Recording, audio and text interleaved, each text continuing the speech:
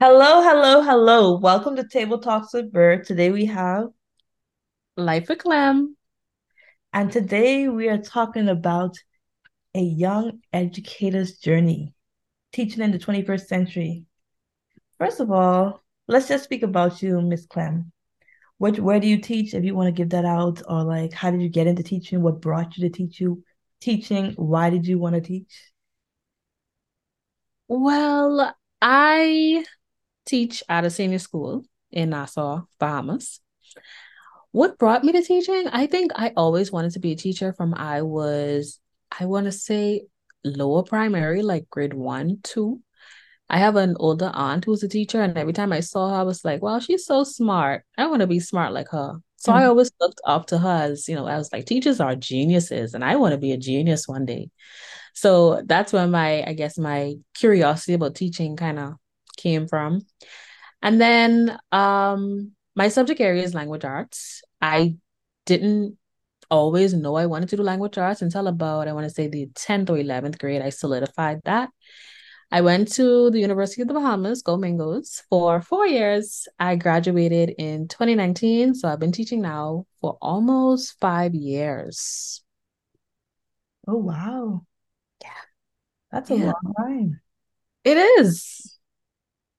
How's that journey been? How was it when you was first starting out and you was I assume like fresh out of college, maybe 21, 23, 22, and you looking at these senior students or primary school students saying you're going to lead the class.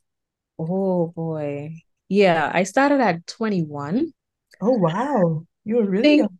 yeah, so going into a senior school at 21, where you're teaching students who are literally 19. I had a student who was 19 in the 12th grade, and they always try to guess your age. So they always say, you look young. How old are you? Like they always trying to size you up a little bit to see what they could get away with. So I always lie about my age. So, I mean, I don't know. So I always tell them I'm at least 10 years older than I actually am, just because I feel like that makes things a little bit easier. But going into when I first started, I think it was a little bit different for me because I started the year before COVID. Oh, So I only really had a few months in the classroom per se, because when COVID hit in, I think it was February of 2020, we was home for the rest of the year. So a lot of my first year of teaching was at home. So I have a very different experience from a lot of first year teachers. And I think it kind of disadvantaged me a little bit because when we fully came back from COVID, that was like my first real year. And then I was exhausted. I felt like I was learning new things all over again. I was like, I don't remember how to do this, how to deal with these children. It was worse than before I left them. I don't know what to oh do. So boy. I was very overwhelmed, extremely overwhelmed, but I was excited. So that made up. And I know you said you only was in the classroom for a short period of time before you transitioned into COVID, like learning. So how would you compare virtual learning in that short time and even now in the classroom to that virtual learning process? The virtual learning process is something I actually enjoy doing. And I'm assuming it's because I was a younger teacher. So fresh out of UB, they teach you how to use technology in the classroom. So I Mhm. got to use a lot of my new skills. My students, they love coming to my class. It was like, Miss Roll, you know how to do so much fun things with the Zoom and the this and the that. So I think my experience with virtual learning was good in that aspect. But when it came to the students and their engagement over virtual school, that's a totally different topic. They told me when we came back, they was like, Michelle, I used to turn on the Zoom and then I used to be sleeping in the next room. And I was like, oh, okay. So Oh, I think, yeah, virtual learning was definitely a learning experience for both myself and my students. But I think it was manageable. A lot of students actually did better over virtual. Half of the reason was because they was getting a lot of assistance from Google and their parents. But mhm. another reason is a lot of students actually thrived in that virtual space for some reason. But yeah. And this is a little off course of what we've been on, but how was your first parent teacher conference if you do that? You mean with like a parent one-on-one or just like a whole group of parents coming in to see me? Both. And how Um, does it differ? Okay, so my first parent teacher conference, I would say, happened pretty recently. I want to say last year. It was very spur of the moment. One of my students' dad just came on campus and he just was walking around to all of the teachers, kind of trying to figure out how she was doing. So in that moment, I was very nervous because I had never been in a situation like that where I had to sit down and talk to a parent, especially spur of the moment like that. Like that, I couldn't prepare anything. Mm-hmm. I couldn't remember how the student is act. I was like, oh, yeah, I know her. I was so, my mind was all over the place. But the parent was nice, so that helped. I've never dealt, I noticed this wasn't a question, but I've never dealt with like a very aggressive parent. So that's good. I think the difference between the one-on-one parent conference and like the group thing where it's like a report card day and they come in and talk to you is it's more relaxed. It's less pressure. And with the one-on-one parent conference, it's like you're scared to say the wrong thing. Because if I say the wrong thing and then I make them upset, they're upset at their child now. Like things can get chaotic. Things can go from 1 to 100 real quick. So I think that's the difference. It's less chaotic with the whole group conference. And I know you said, just to bounce back a little bit, that many students enjoyed your class during virtual learning. How did you keep students engaged? What was your technique that you used? I think one thing that I did was I made my lessons very engaging. So I wasn't the one talking for the full 45 minutes. They knew that I was hosting the class, but they were really the ones running the class. I think that's one thing. And they actually enjoyed reading and going from slide to slide for me. Another thing I did was I used a lot of quizzes or quizzes, I think it's how it's pronounced. A lot of those, a lot of games that we can where they can compete against each other in the class. They also really enjoyed that. I also included a lot of videos. I also included a lot of TikTok videos in my lessons, which they really appreciated because at that time, TikTok, everybody was on TikTok all day, every day. So Mm-hmm. coming to class and having this be something that I helped them to relate to language arts, it was like, oh, okay, I saw that video, but I didn't think of it in this way. So I think that's kind of a gist of why they enjoyed coming. And now that you mentioned TikTok, I believe that you're very active on TikTok. So how is balancing that with being a teacher? Do your students see you on TikTok sometimes? Whew. Whoa, yes. Balance. It's very, first of all, it's very difficult balancing a literal full-time job and TikTok. My students see me on TikTok all of the time. They always want to come to me and discuss whatever video they would have seen last. They want to come and sit down and have a conversation with me about it. Which is why I try to keep my TikTok as professional as possible. I really don't share much of my like outside of work life there because my students are literally watching and they tell me like I'm watching your page. Like I'm gonna watch every video that you post. Oh, So I have wow. to be very, very, very mindful, very careful of that. But for now, I'm trying to put myself on a schedule for when to post on TikTok because it's a lot going on. It's a lot trying to teach all day and then record a video at work, try to edit it, get it out within a certain time. So it's difficult, but it's doable, I guess. And with using TikTok videos to engage your students and show how it's language arts related, can you give an example? Um, well, I think there was one time I had my students actually create a TikTok video. I didn't have them use a video from TikTok because there are so many videos on TikTok and I didn't want them to go down a rabbit hole and end up bringing me something inappropriate. Mhm. So I had them create a video on TikTok. It was like a summary video of what we would have done throughout that entire week at school. So they had to summarize that topic from the week in a short TikTok video. And the goal was for the video to be short and entertaining.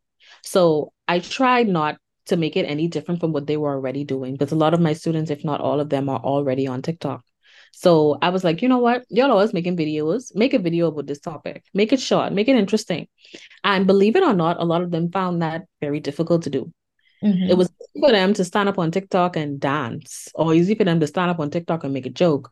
But when it was time to summarize the lesson, they was like, well, sure, we don't know what to say. I don't like talking in front of a camera. I don't know what to do. So that part I did struggle with a little bit. But I think they had fun for the most part creating the video on TikTok. So that's kind of how I integrated that. I found that that worked better than finding a video on TikTok and integrating it that way. That makes sense. And did any of them happen to go viral? I don't think so. I think a lot of them actually probably made their videos private Uh, because I guess it wasn't their style. They didn't want to be seen doing that on TikTok. So I think a lot of them made their videos private. So no. that makes sense. But to track back to teaching, how's it been? You have a youthful, young perspective going into a system that has, or a career that has mostly older people. How is it integrating into that? Wow. Okay. Integrating into it, especially the department that I went into, all of the teachers there were much older than I was. And so I came with a lot of new, fresh perspectives. I just came out of school. I want to do what they taught me to do in UB. I want to do all the fancy, nice stuff. Hmm. I think I integrated pretty well. I think the department that I was in at the time was very receptive of me coming in and showing them, giving them new ideas and showing them new, easy ways to do things, as opposed to just how they were doing it for the past 25, 35, 40 years. I think a struggle though is when you come across those colleagues, which I didn't, thankfully, who are not receptive of your new, fresh ideas. Because what all they're thinking is, I've been doing this for the past 30 years. Hmm. You've been doing this for 30 days. I think I may know a little bit more than you. And while that may be true because they have the experience, I was eager to show what I could do. And I feel like as a young person going into any profession, you feel the need to prove yourself. So I felt the need to prove myself. I belong here. Yes, I'm the quote unquote baby of the department. That's what they called me. But I earned my degree just like everyone else here. So it was a good experience for me in my department with my department members, but I've definitely heard of other teachers who've had not so good experiences. And how did you feel when you finally considered yourself proven? When you felt as though you made your mark and you showed that you actually want to be here? Oh, that felt so good. That felt so good. And that actually happened very recently. And it's really just because, like I said, we was off for a really long while from COVID. And then we came back. So I had that year to kind of get my footing a little bit. But now that I'm entering into year 5, it's like, okay, this is a, a transitional year for me. I'm no longer the baby of the department. We have someone younger in the department now. Oh, wow. So I am like, okay, I know my stuff, and it felt really, really good to be able to teach somebody else now and have people coming to me, people who've been teaching, like I said, 40 plus years, coming to me for advice on how to do this and how to do that and how I think they should do this or that. It feels amazing. I can imagine you Mhm. finally feel like I actually know what I'm doing. I'm not just saying it, I actually know. Yes, and that's something else, and not to stray off topic, but that's something else I think a lot of teachers struggle with as well is when they first get in the classroom, it's like, do I really know how to do this? Like, am I really doing this right? Because you're standing in the front of a group of 30 plus students. You can go up to 35 students with one teacher in the classroom, and they're relying on you to know what you're talking about. They're literally staring at you as you're standing in front of the room and they think you have all of the answers. Now we don't because, we're human beings. We don't know everything, but they don't know that. They look at you like you're a walking dictionary. You have all the answers. Everything you say is right. So I definitely struggled with that as well when I first started because I was like, oh, I don't want to say the wrong thing. I don't want to tell them the wrong thing. I always had to double check. I always had to go over my lessons 3, 4, 5 times before I teach just to make sure I was doing this right. So that was definitely something else I had to struggle with. And now that you bring that up, I know a lot of people stray away from teaching because of the stress of being with so many students, and also the pay is not that good, and just feeling intimidated. How have you looked past that and stayed encouraged and stayed on the path to go into teaching? Well, I've definitely gotten, the comments of, oh, teachers don't make no money. Oh, the job is so stressful. Why you want to deal with other people's kids all day? I've definitely gotten that from the moment I told people I wanted to be a teacher. But I think the one thing that caused me to stray away from that and still continue on the path is know that my purpose for life is to teach, is to give guidance and to give knowledge and to coach and to train, no matter in which capacity that may be in. So, I prayed to God for a long time and I have a lot of faith in God as to what my passion is. Even after I entered the profession, I prayed. I said, Lord, is this what you have called me here to do? And every single time he says yes. So I know for a fact that this is the calling that God has on my life. So yes, the pay may not be great, but God would always provide. And there are lots of other opportunities that have been opened up to me just being on this profession alone. So I think that's definitely the one thing that kept me going in this direction. That's good. Amen. Yes. And Yes. on the same note, I've also heard that UB is a rigorous program. So how did you go through the teaching program and how similar was it to integrate into teaching? I know you said UB teach a lot of help stuff that you could use hands-on, but what else have you learned from that experience just going through the program? I would say that yes, UB was a pretty rigorous program. Also, I was a full-time student. Luckily, I wasn't working at the time, so that was good.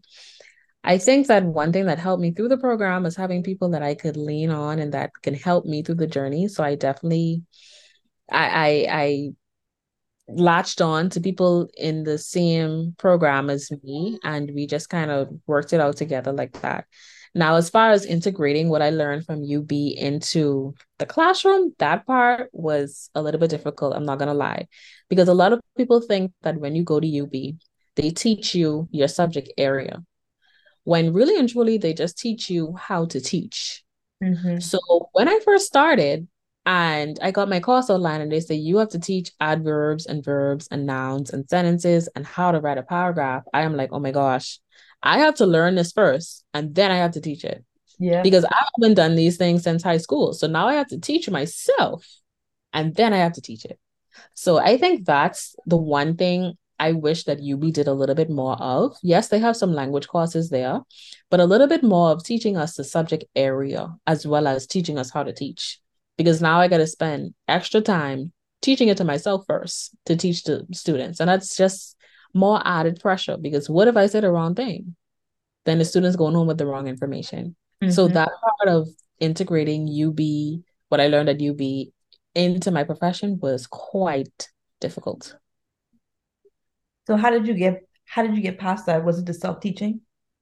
It was definitely the self-teaching. It was also getting insight from my older colleagues who I worked with as well. They gave me lots of resources to work with, lots of PowerPoints to work with. But I think the one thing that I love about teaching, especially within a specialized area like English language, is that once you've taught something, sorry, once, you can teach it a million times again. So everybody is technically learning the same thing, just at different levels. So Mm-hmm. once you taught verbs one time to grade 10, you can teach verbs again to grade 12, just at a different level. So one thing that I've learned and I like to encourage other young teachers to do is to keep a folder on your laptop with every single thing that you've ever taught because you're going to have to go back to it. So I kind of created a bank of resources for myself that I've been able to go back to for years, 2, 3 years now, that has helped me keep me going. So now I know how to teach these things without having to teach myself again because I know what to teach. Nice. And what drew you to language arts? I don't know per se. I think honestly, when I was deciding which subject area I wanted to teach, it was like, okay, what am I best in in high school? And language arts happened to be that thing. But I definitely fell in love with language arts in high school. I had a teacher that I really adored, Miss Davis, in grade 12. And she really helped me to love language arts. And I was like, this is cool. I love the structure of language arts. I love writing essays. I love how detailed language arts can be, and people don't even realize it. So I was like, you know what? I'm gonna go with language arts. And I'm in school now and I'd be thinking about my writing teacher when she has to read all these essays, and I think about how stressful that can be. So how do you get through those grading periods? Oh boy. I can imagine. Yes. Ooh, definitely stressful. And I just tell you, the class could go up to 30, 35 students. So imagine, and that's only one class. But I think the way that I do essay writing is I break it up into parts. So I won't just tell you one day, write me a 5 paragraph essay. I would say, okay, today let's work on the introduction. And then after you do the introduction, I could easily mark the introduction. That's only 1 paragraph. I could go through those pretty quickly. And then I say, okay, let's work on our first body paragraph. And then we work on our second body paragraph. So the way that I find it to be most manageable for me is when I break it up in that way. Now, if this is 12th grade, then they're taking BGCSE and we don't do the breaking up thing. We do the 5 paragraphs in one sitting thing. Mhm. Then that takes a little bit longer. Now, I don't take work home because that's something that I'm completely against taking work home on the weekends or after work. So what I would do is come to work a little bit early in the mornings.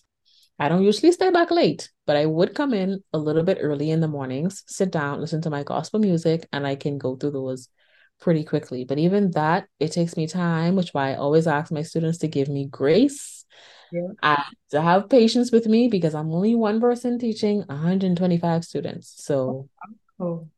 yeah.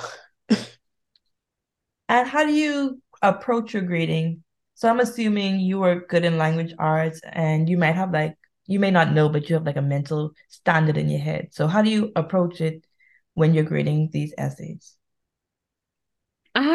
Yeah, I probably do have a mental standard, but I think, okay, whenever I give my students an essay to write, I always give them it with specific instructions. So I tell them I'm looking for good sentence structure, I'm looking for good spelling, I'm looking for good structure. So I know exactly what I'm grading for when I'm grading. So I don't just go off a whim or just take the essay and just mark from top to bottom. I always have a rubric for myself to follow before I even begin marking.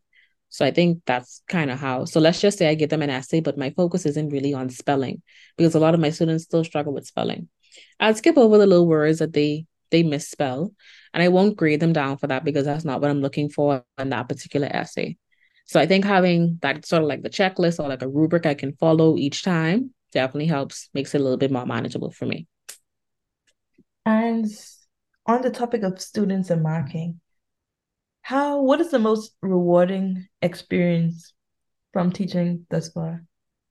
The most rewarding experience is when you've taught, you've taught until your throat got sore. Your students go, they sit an exam, whether it be a final exam or a national exam like BGCSE, and they come back to you with an A or B or a C.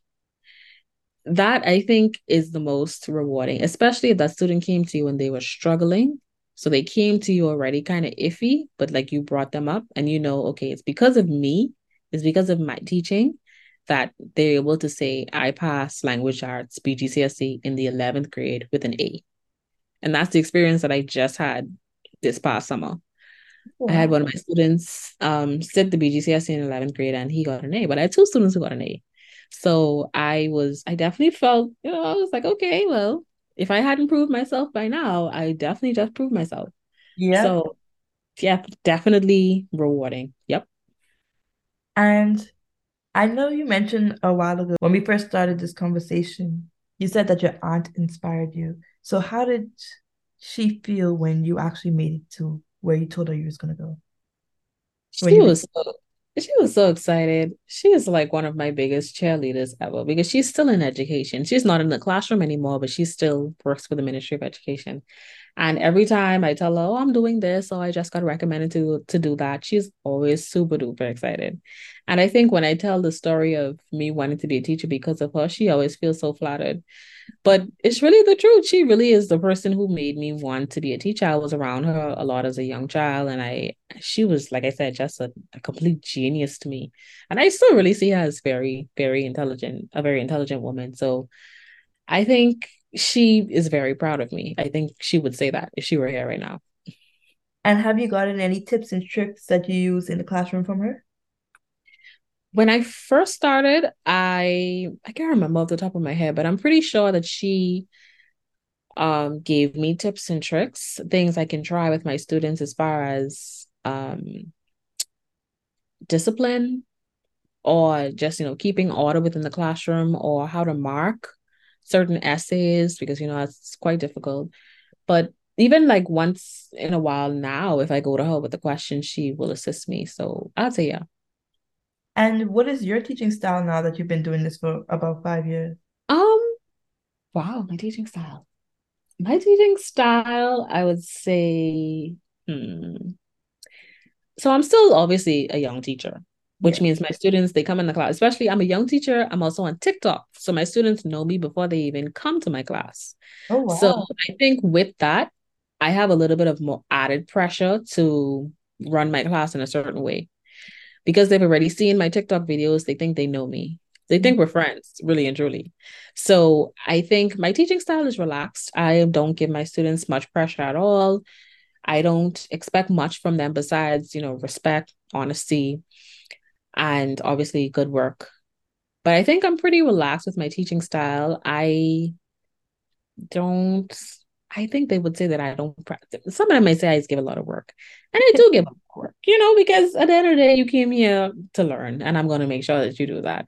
But other than that, as long as my work is done, and I'm also very compassionate as well. So if I give a deadline, I am strict with deadlines, but not to the point where if you had an extenuating circumstance, I wouldn't say, okay, I'll give you, extra time to do it. You can come to me break time, lunchtime, whatever. I am pretty lenient when it comes to that.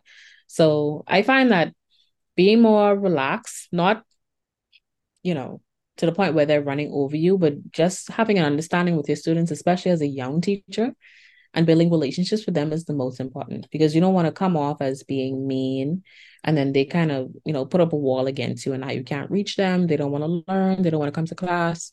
So I try to take a different approach and so far it's worked pretty well. Wow. Now that you mentioned that, I remember one time in high school, I feel scarred by this day.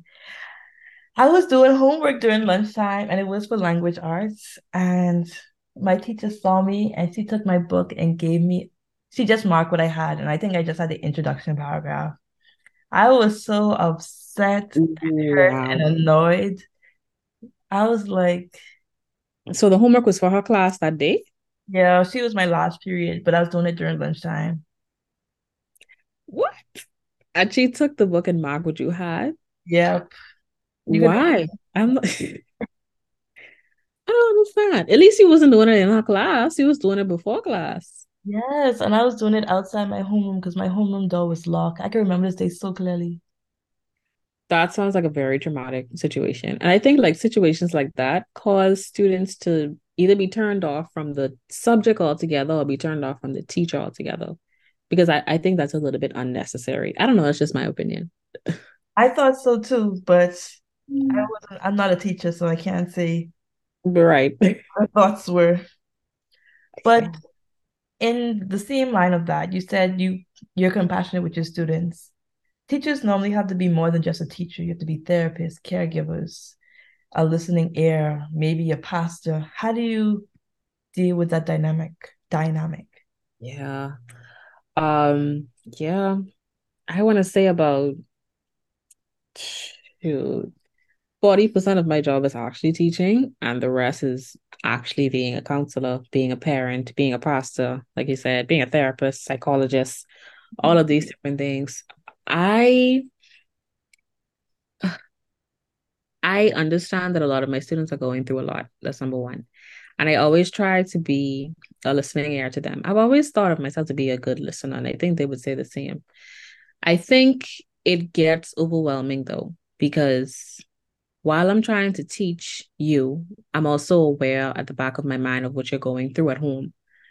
And so it makes my job just that much harder because now not only am I trying to teach you language arts, I'm also trying to teach you life skills. I'm trying to teach you how to stay alive, literally. Mhm. I'm trying to teach you how to survive.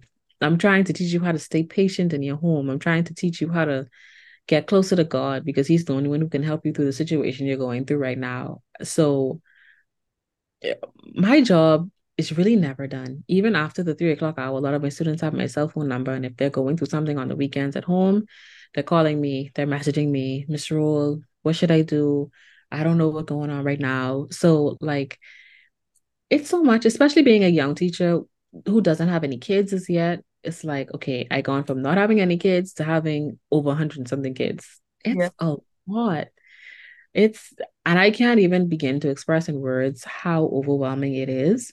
It is rewarding though, having students come to you and confiding in you and feeling that they rather talk to you than talk to somebody else. It's rewarding.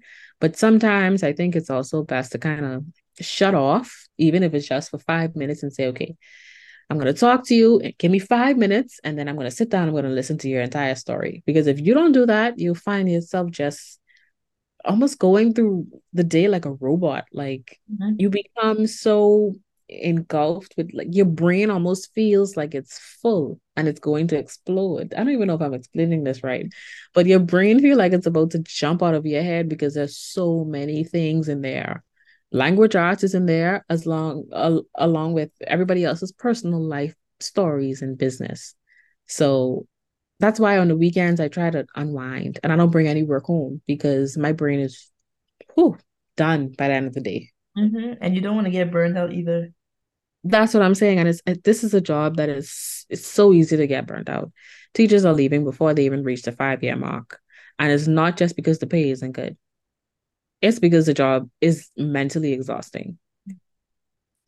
And piggybacking off of that, you said teaching is only 40%. So how did you prepare for the other 60% that UB didn't teach you? Unless they did.